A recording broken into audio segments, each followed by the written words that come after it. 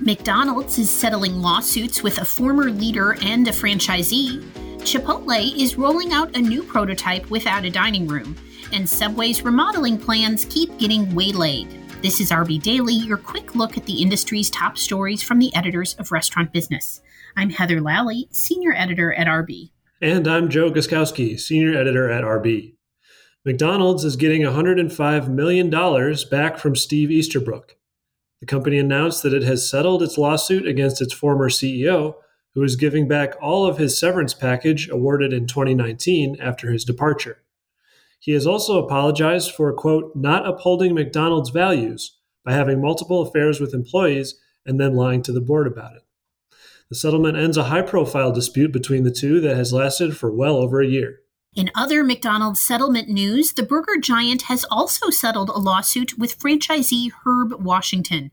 The company agreed to buy out Washington's 13 restaurants for $33.5 million.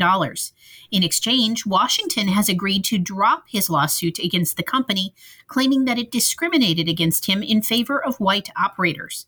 Washington had been one of the chain's largest and most prominent black franchisees. Chipotle Mexican Grill plans to debut a new dining roomless store design in Ohio later this month. The company's first Chipotlane digital kitchen restaurant will feature an order-ahead drive-thru as well as a walk-up window for digital order pickups. There is no customer-facing front line, but the location will offer patio seating. Subway's remodel program has been delayed thanks to supply chain concerns. The company had initially hoped to get thousands of restaurants remodeled by the end of 2020, but the pandemic and now delays in equipment and supplies have delayed the deadline for operators to finish their projects. Still, the sandwich giant has high hopes for the remodel program, which says it now expects 8,800 locations to be remodeled by the end of July of next year.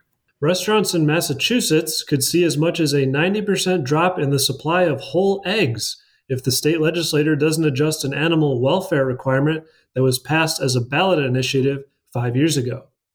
As of January 1st, the measure could prohibit the sale within the state of in-shell eggs that come from hens living in a cage measuring less than 1.5 square feet.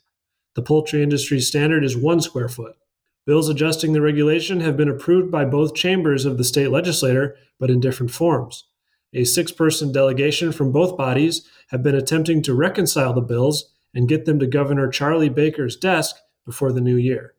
Bloomin' Brands has parted ways with its chief customer officer amid a reorganization. The parent of Outback Steakhouse is moving its digital department under marketing, while its IT team will now report to an IT leader. That eliminated the job of Michael Stutz, who had been chief customer officer since 2019. He will receive a lump sum of $1.6 million in severance pay. Wingstop on Thursday announced the appointment of Donnie Upshaw as its first chief people officer. Upshaw joined the fast casual wing chain in 2018 and most recently served as SVP of People.